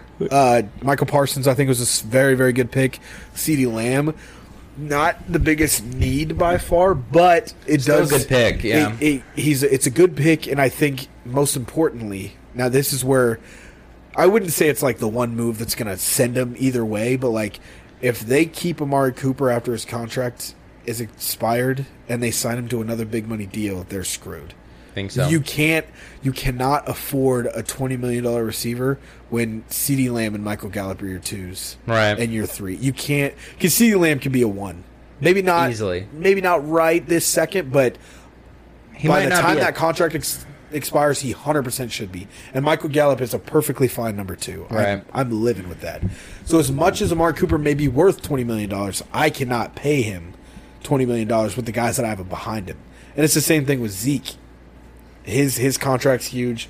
You look at They have, I think, 3, if not 4 offensive linemen that are getting paid over $10 million I think a year. right now, yeah. Dak's worth the money. DeMarcus Lawrence continues to get hurt is another issue with your money-wise defensively. And then I look elsewhere. You look at Jalen Smith. You just had to eat a bunch of dead cap from cutting him. You have to decide what you want to do with Leighton Van Der Esch going forward. Keanu Neal's on a 1-year deal. It's like a lot of their key pieces defensively are on short-term deals as well. So as good as the defense has looked, Keanu Neal's contract expires. Randy Gregory's contract expires. Right. I think DeMarcus Lawrence expires after the next 2 years. And then you have to worry about paying Leighton Van Der Esch. I think his expires this year. And then going forward, if Trevon Diggs develops and Micah Parsons develops, it is 4 to 5 years down the line, but you're going to have to worry about paying those guys down the line as well. So it's just one of those things that if they don't win this year, I don't think they're going to win it all. But if it doesn't happen this year, the window gets cut dramatically again. Yeah. And if they made a big move at the trade deadline, it wouldn't surprise me just with where they're at. I think hopefully they have the self-awareness to know that this might be their window and it might be closing quicker than they realize. They could be the Seahawks in a couple years very easily. Yeah. They have to make a move without acquiring a large contract. Yeah. Because you like La'el Collins gets 10, Tyron Smith is 12, Zach Martin is 14, Zeke is 15, Amari Cooper's 20, DeMarcus Lawrence is 21, Dak is 40. Yeah. So it's a lot of money. Yeah, it's just a lot of money. It's the Chiefs, and the Chiefs are struggling with that right now too. I think Tyrann Mathieu, Joe Thuney, Chris Jones, Frank Clark, Travis Kelce, Tyreek Hill, and Patty all get over 10 as well right now. Did you say D Ford? Did I say Frank Clark or D Ford? I think you said Frank Clark. Yeah, D Ford's in San Francisco. Yeah. Which that trade is still mind-boggling that it ever happened as well. But it's just so like it's an issue because the things that are going well, you're going to have to pay pretty quickly here. So There's two theories to build a team. Either build it with a lot of okay pieces and have depth, and you know what I mean. Or you can go Rams, Seahawks. You have Chiefs. You have next generational talent in all these spots, but you have no depth because you're paying your top 5 or 8 guys are getting a majority of the salary cap. You have to live or die by 5 or 6 guys, and they can't be offensive linemen. Right. And you have to be... And they can't get hurt. There's so many what-ifs that have to happen on that. Like, you have to live by these 5 or 6 guys. They can't get hurt. None of those 6 guys can be offensive linemen, and you have to be in that sweet spot of like the 15 to 10 where I'm not paying my offensive line, but they're also very good. When those teams have success, it's most of the time it's when their quarterbacks are on rookie deals. Yep. So the Chiefs, when Patty was on his rookie deal, for the Rams, when Jared Goff was on that rookie deal, like it wasn't a cap bind, and then all of a sudden you pay Goff and he's not good enough because you have less money to spread around now and less talent. Exactly. It's very short-term success. Correct. When you live by that. So that's definitely something to worry about for the Cowboys and something to worry about for the Chiefs as well going forward. All right. My cold take I've got here is Joe Brady will be a head coach next year. I mean, this man has turned Sam Darnold, who a lot of people thought was a bust and his career was over at this point, to a guy who was arguably one of the best players through 4 weeks. Yeah, I think outside of through 4 weeks, yes, 100%. He had a stumble this last week. Right. But he's still, I believe, 10th or 11th in passing yards. He still has 5 rushing touchdowns on the Even year. if he turns Sam Darnold into a top 15 guy in the NFL, I think it gets Joe Brady a head coaching job If in the he NFL. turns him into a top 15 quarterback, I'm like, yeah, this guy's legit. 100%. But if he can even make him to a Tyrod Taylor, where I'm like, he's not great, but I'm like, there's definitely a lot worse. That's a huge win. Yeah. For Sam Darnold and for Joe Brady. So if your team's looking for a head coach, Joe Brady is probably going to be one of the names that's talked about a lot. Younger guy. Had that great season with Joe Burrow. So keep your eye on him. But that's a cold take. I think a lot of people are saying that now. I haven't heard that one, but I definitely see why it should be a cold take. I might be a nerd for the coaching carousel, though. So maybe it's just like my circles that I read don't a lot know about. Yeah, I was like, I don't know if you're a nerd, but I think you're definitely more in tune with it than I am. So you look like a nerd compared to me. Yeah, probably. My hot take, Cam Newton will play again in the NFL. I'm curious to hear your reasoning to this one. So, because I read it and I was like, oh, this would be a fun discussion. Of course, I have reasoning behind this. One, I'm looking at the draft class next year, and I'm not super excited about a lot of stuff. Not blown away by the quarterbacks, really. And nobody screams to me like, okay, yeah, this is the guy. Like, Kyler Murray looked like the guy. Trevor Lawrence was one of those guys that we were talking about going in. Even Trey Lance last year was a guy. Yeah, like, there's always at least one who's like Trevor Lawrence, Joe Burrow. Yeah. Even if they weren't great, like Johnny Manziel. I'm like, well, Joe Burrow falls into the other category of he had a breakout year, so he kind of popped onto the scene. Zach Wilson was that way last year. Yeah, Josh Allen. But, like, Justin Herbert's year, like, sometimes you see these guys coming up. Everybody, there was a lot of talk that Spencer Rattler was going to be, he might not be the starting quarterback for Oklahoma going forward, and so he's definitely not going to be the number one pick this year.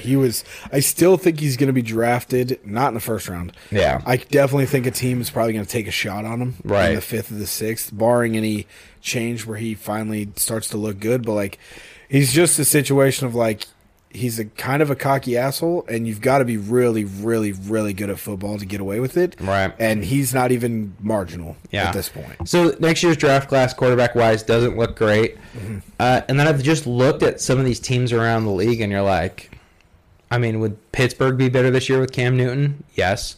Nope. Would the Washington football team be better this year with Cam Newton? Yes. Would Miami probably be a better team this year with Cam Newton? I would think so. So do you think it'll be the offseason before he's picked up? I don't see him playing for a team this season. I think it would have happened, but I don't think his NFL career is over, and I think he's going to come in somewhere with a legit chance to start. I could see that. I definitely think that's more viable. I remember when we originally talked, I think I said that he was done. That might be an overstatement. I could definitely see him playing next year. I do think he's done this year because you're looking at a lot of those situations. Remember when we were talking about it, like it's like, would the Steelers be better? Yes, but I'm not going to uproot Big Ben for Cam Newton just to win 8 games instead of 6. But next year it's different. Big Ben's expired. He's not on roster. Houston, I think, is in a spot where, have you seen enough out of Davis Mills by the end of the season to keep him as the guy? Taylor's still there. Right. Is Deshaun Watson still at free safety? But are you taking Tyrod Taylor over Cam Newton? The way Tyrod Taylor played, I definitely think that there's a QB battle there. Maybe, but at least he's going to get brought in and give a shot for Tyrod. Like, I think if Tyrod Taylor's healthy, I wouldn't bring Cam Newton in. Yeah, at that point. Well, I'd even bring him in because Tyrod gets hurt so much, and sometimes that's not even Tyrod's fault. But he got hurt in Cleveland. I feel so bad for that guy. LA, he didn't really get hurt; he just got stabbed by a doctor. But Houston, he's gotten hurt, so I'm curious to see if Davis Mills is going to break the pattern of franchise quarterbacks popping out after he goes down. Right, because Tyrod Taylor was. You know, actually, who the last quarterback that started a game for Baltimore before... Well, I guess it wouldn't have been before Lamar Jackson started. This is super random because Tyrod was Joe Flacco's backup all those years. But was he really? Yeah, Tyrod. Yeah, people didn't know that. That's where he started at. Huh. So he got hurt, actually. And I remember week 17, Baltimore played. It was one of our worst years, one of our worst uniforms. We had gold pants on that game. It was before Joe Flacco came back, played 6 games, and then Lamar took over. You know who our starting quarterback was? Ryan Mallett. Ryan Mallett. Yeah. You know where Ryan Mallett started his career? Yeah. Wasn't New England? Yeah, he's a New England guy. That's what I thought, yeah. University of Arkansas, Ryan Mallett. Yeah, it's super weird. I thought of Tyrod Taylor because I thought he was the last guy before Lamar took over, but I forgot that Ryan Mallett definitely played for us for 2 games. If you're a Hard Knocks geek like me, he was on the year that Houston Texans were with Bill O'Brien. Yeah. Because it was him and Brian Hoyer duking it out. Brian Hoyer won that starting job that year. Yeah. But, all right, we're getting off topic here. Yeah, we don't have time for this. We don't. We're in an hour 20 here, so... We're going to probably pick one this week. We'll probably transplant them into next week's episode for you. Okay. We still will try to run through Pump the Brakes. And I'll try to keep it quick. Yeah, and we only have a couple of games to preview, so we're just trying to make sure Shay doesn't kill us. Yeah, that's true. Got to keep the file size small. Yes. Lamar Jackson is a better passer than we think. I'm on the gas pedal here. Yep. I've said it for a long time. It was just about stringing throws together in a single game.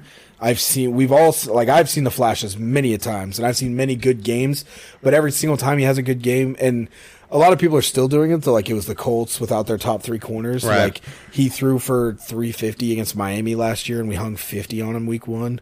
So yes, he's a lot better passer than a lot of people give him credit. No, he's not Patrick Mahomes. No, he's not Tom Brady. But like he is a lot better than a lot of people know he is. The running with his passing ability that people underestimate is what is going to make him dangerous going forward. 100%. The Chiefs are in trouble missing the playoffs. I'm going to pump the brakes. I think it's 17-game season. I think, like I said, I do believe that they will make the adjustment. It is when is it going to happen? Because it's going to happen pretty quickly. Sooner than later, for sure. Yeah, the Chargers have looked good, and that division is still solid. But I think if I had to pick an over-under 10 wins, I'm still betting If the over-under was at 9.5, I'm still betting the over, to be 100% honest. Knowing what we know now, I would say Denver's trending down. Las Vegas is obviously trending down. They just lost their head coach. So if I'm a Chiefs fan, this is good news for me. Yeah. Because Denver's looked nothing but a fraud these last couple of weeks. So there's still a shot. You got a chance to turn this around. So I would probably agree with that one. Yeah, 100%. The 2018 QB class should have been drafted in reverse order, not including Josh Rosen. Do you have the order by chance? I haven't memorized. I can tell you. So go for it. First pick was Baker Mayfield. Second pick was Sam Darnold. Third pick was Josh Allen.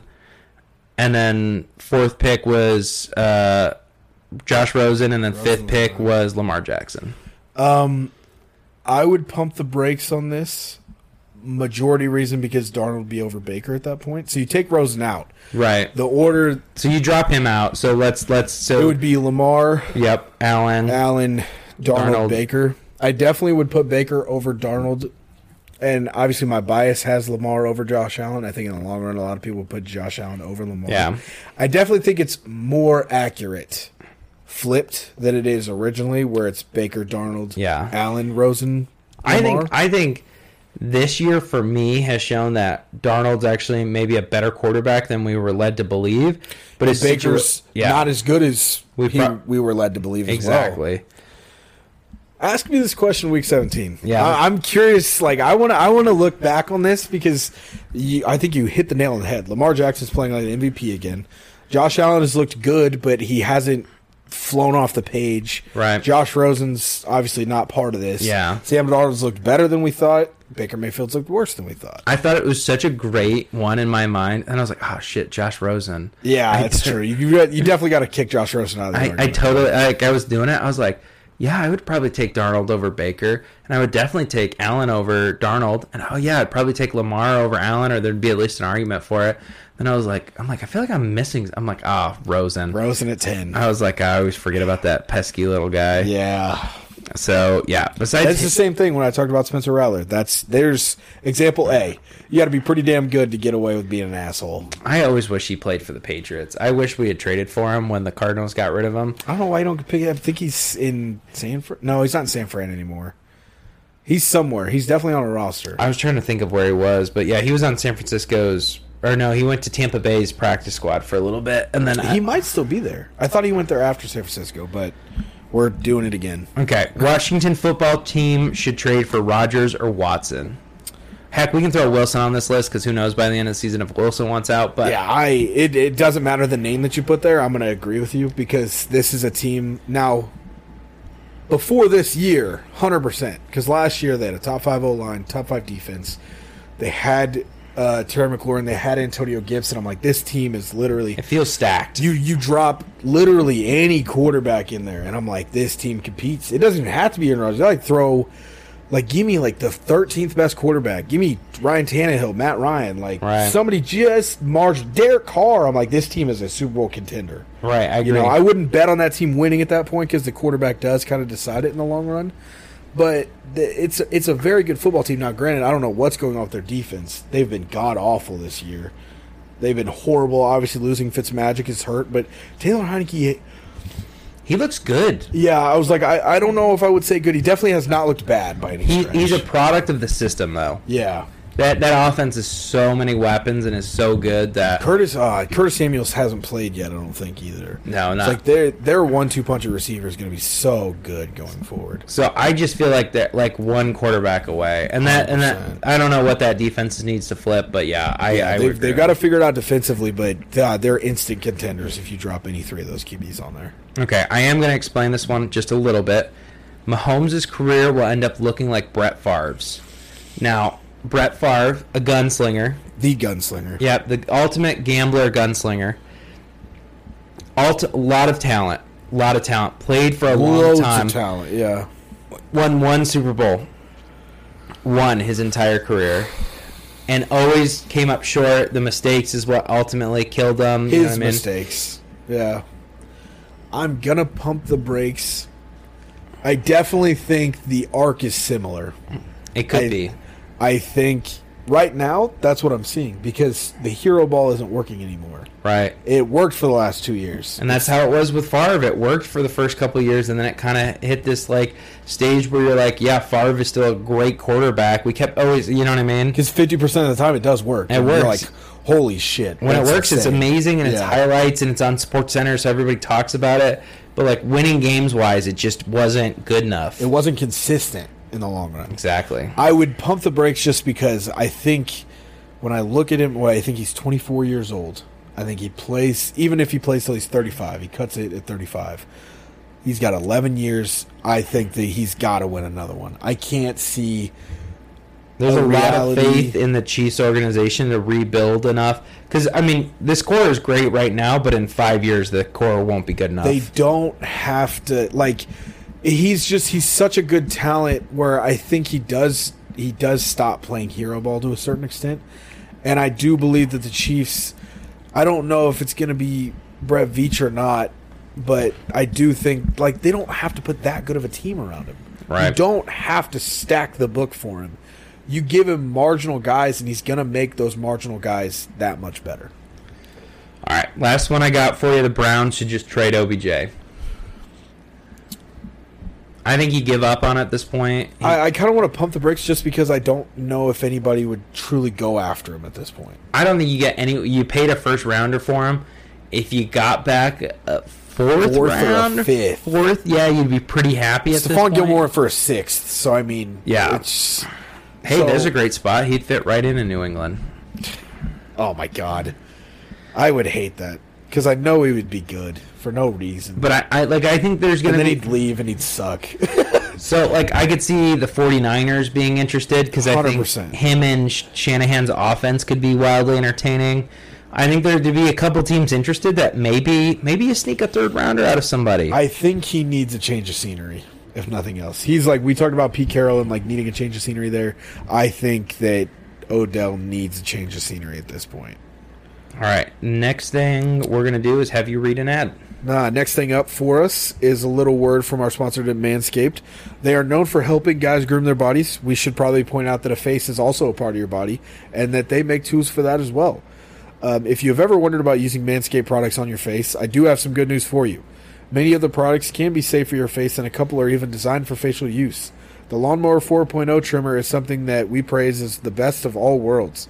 It can groom all parts of your body and can be safe and effective for grooming your face. But, and there is a big but, while you use the trimmer for your face and body, you need to make sure you change out the blade when you use it on your face, keeping one specifically for your body and keeping one just for your face. The ability to change the blade is to keep from getting staph or bacterial infections from cross-contamination. Obviously, no one wants to shave any part of their body and then turn around and try to use it on your face. Just not sanitary, not going to work in the long run at any point in time. So, what are our last things before we get out of here? Quick little run through. Little run through here. Our really next week is kind of a sad week. We'll probably add some games to. There's going to be. I guarantee you, there's at least one game that's going to be like. I think I look at these three games. I think there's going to be a game that we don't have listed that will be the game of the week, undoubtedly. Probably. Like Colts Ravens wasn't supposed to be the best game of the week, and I think it was by far. I think Chargers Browns, but. Oh yeah, I could see that, but yeah, I think this week we're gonna have something come out of the blue, and it's gonna be undeniable. There's a good chance of that. So, first game we got Chargers Ravens. I mean, obviously, there's a lot at play here for both these teams. I'm terrified. I would be a little bit nervous. Like, if you played the Colts that tight, like, hey, who knows? This might be the momentum swing. You beat the Chargers, and then you think you're unbeatable, and you just go on a run, and this could be the Ravens. This could be the run starter. It also could be the stomp right in the face after building it. Because there's, like, losing momentum is one thing, but, like, building so much and just immediately getting punched in the mouth going off a cliff is the worst thing. And if we play even a quarter and a half, 2 quarters the way that they did, like they did the first 3 against Indy, they don't stand a chance. I hope Lamar throws the ball as well as he did last week, because this game will be a shootout. I hope that he has the opportunity to. You're not going to get away with a slow start against this team. Definitely not. Not going to happen. Yeah, this is not a 1-3 Indianapolis Colts. You're going to have to score mid-30s to 40s to win this game. Also, huge props. The Colts completely took away the run game. Right. They said, we're going to make Lamar beat us with his arm, and goddamn it, he did. Yeah. And I don't think the Chargers' run defense is going to be as stout, but I'm curious to see. It's definitely going to be a really good game to watch. And I'm off on Sunday, so ooh, nice. Hopefully I'm actually able to watch it. Hopefully it's on my YouTube TV. So next one we've got is the Browns and Cardinals. Got to rebound if you're Cleveland, obviously. Right. Tough to bounce back from a loss when you had the game won in the fourth quarter, but you've got the undefeated Cardinals on the books. How many good losses do we give the Browns? You know what I mean? Like they've gotten 2. They've gotten 2 so far. Like, can we give them a pass on a third? Because at some point you have to beat playoff teams. How many good losses can you have before you're just you can't count them as good losses because you've had they're just losses at one point. Right. At some point they just become like, okay, you guys are good enough to beat the bad teams, but you're not good enough to beat good teams. You are Kirk Cousins if he was a football team. Correct. Right. You've got to step past that at some point. So that would be my big thing for Cleveland. The thing that sucks is I feel like week 1 was the time that they should have done it when you look at where the Chiefs are at now. Because I feel bad trying to... I mean, honestly, they should have done it against the Chargers. But now you're like, I can't expect it out of them now because the Cardinals are 5-0 and the best team in football. Right. So... yeah, I am curious to see how good the Browns defense does.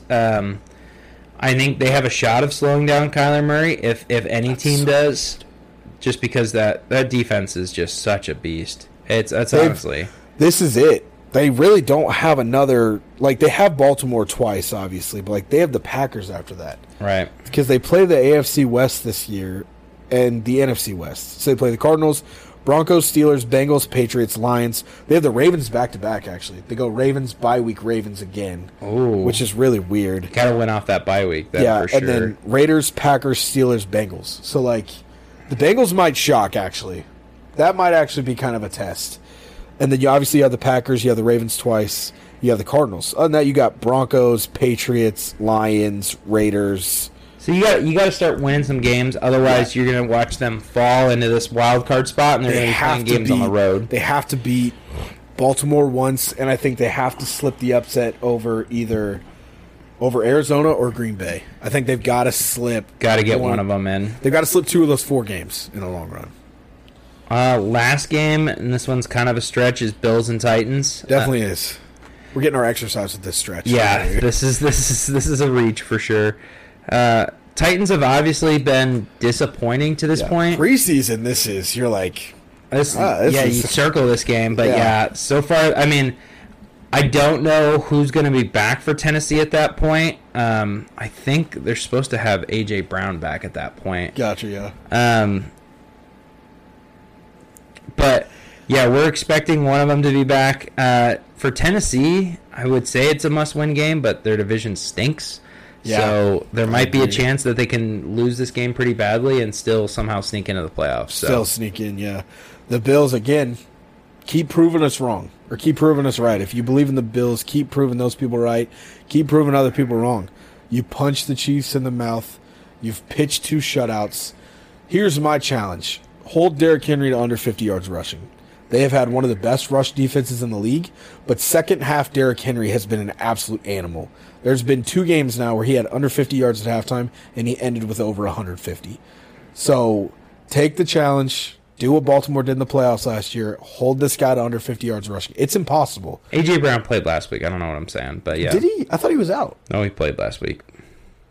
Oh, he was out against the Jets. Yes, That's what it was. yeah, they were both out against the Jets. They had A.J. Brown last week. So for the Bills, go out with your goal to hold them under 50 and just hold them under 100 in the long run. Yep. I need you to punch Derrick Henry in the mouth, make Ryan Tannehill beat you. That's your best chance of winning. I would agree. I think you take away the run if you're Buffalo, and then hope for the best. But yeah, besides that, nothing too exciting going on next week as far as games. There'll probably be some game that the Jets. Oh no, the Jets have their bye week. Sorry, they're my favorite team to pick on.